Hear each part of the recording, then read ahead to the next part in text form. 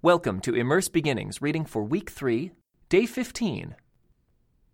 When Joseph was taken to Egypt by the Ishmaelite traders, he was purchased by Potiphar, an Egyptian officer. Potiphar was captain of the guard for Pharaoh, the king of Egypt. The Lord was with Joseph, so he succeeded in everything he did as he served in the home of his Egyptian master.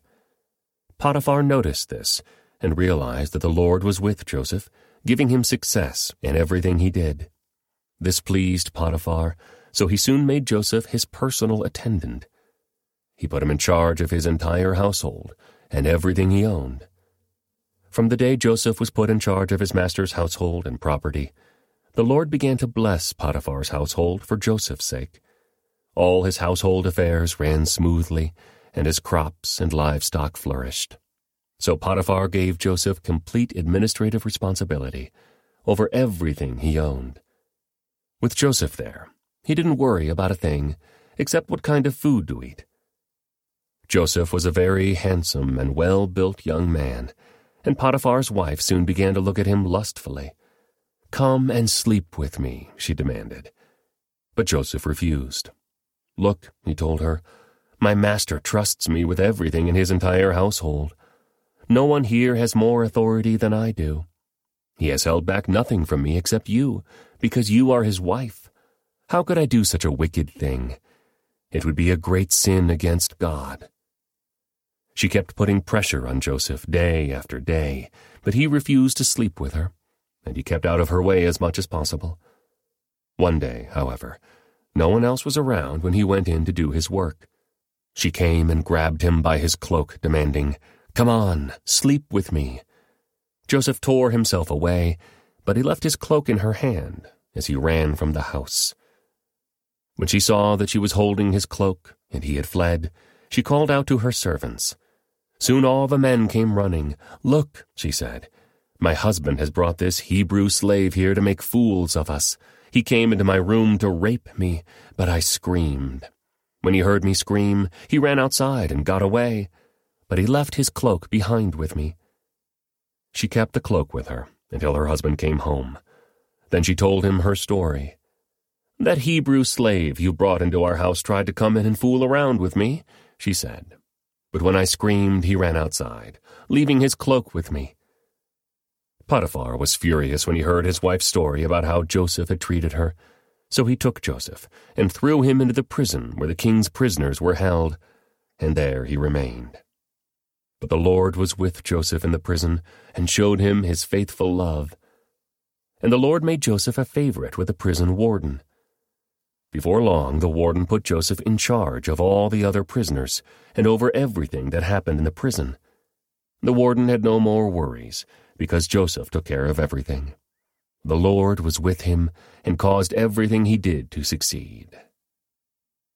Sometime later, Pharaoh's chief cupbearer and chief baker offended their royal master.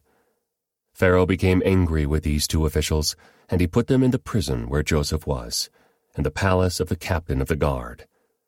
They remained in prison for quite some time, and the captain of the guard assigned them to Joseph, who looked after them. While they were in prison, Pharaoh's cupbearer and baker each had a dream one night, and each dream had its own meaning. When Joseph saw them the next morning, he noticed that they both looked upset. "Why do you look so worried today?" he asked them. And they replied, "We both had dreams last night, but no one can tell us what they mean." "Interpreting dreams is God's business," Joseph replied. "Go ahead and tell me your dreams." So the chief cupbearer told Joseph his dream first. "In my dream," he said, "I saw a grapevine in front of me. The vine had 3 branches that began to bud and blossom, and soon it produced clusters of ripe grapes. I was holding Pharaoh's wine cup in my hand, so I took a cluster of grapes and squeezed the juice into the cup. Then I placed the cup in Pharaoh's hand." "This is what the dream means," Joseph said. "The 3 branches represent 3 days. Within 3 days, Pharaoh will lift you up and restore you to your position as his chief cupbearer. And please remember me and do me a favor when things go well for you. Mention me to Pharaoh so he might let me out of this place. For I was kidnapped from my homeland, the land of the Hebrews, and now I'm here in prison, but I did nothing to deserve it." When the chief baker saw that Joseph had given the first dream such a positive interpretation, he said to Joseph, "I had a dream too.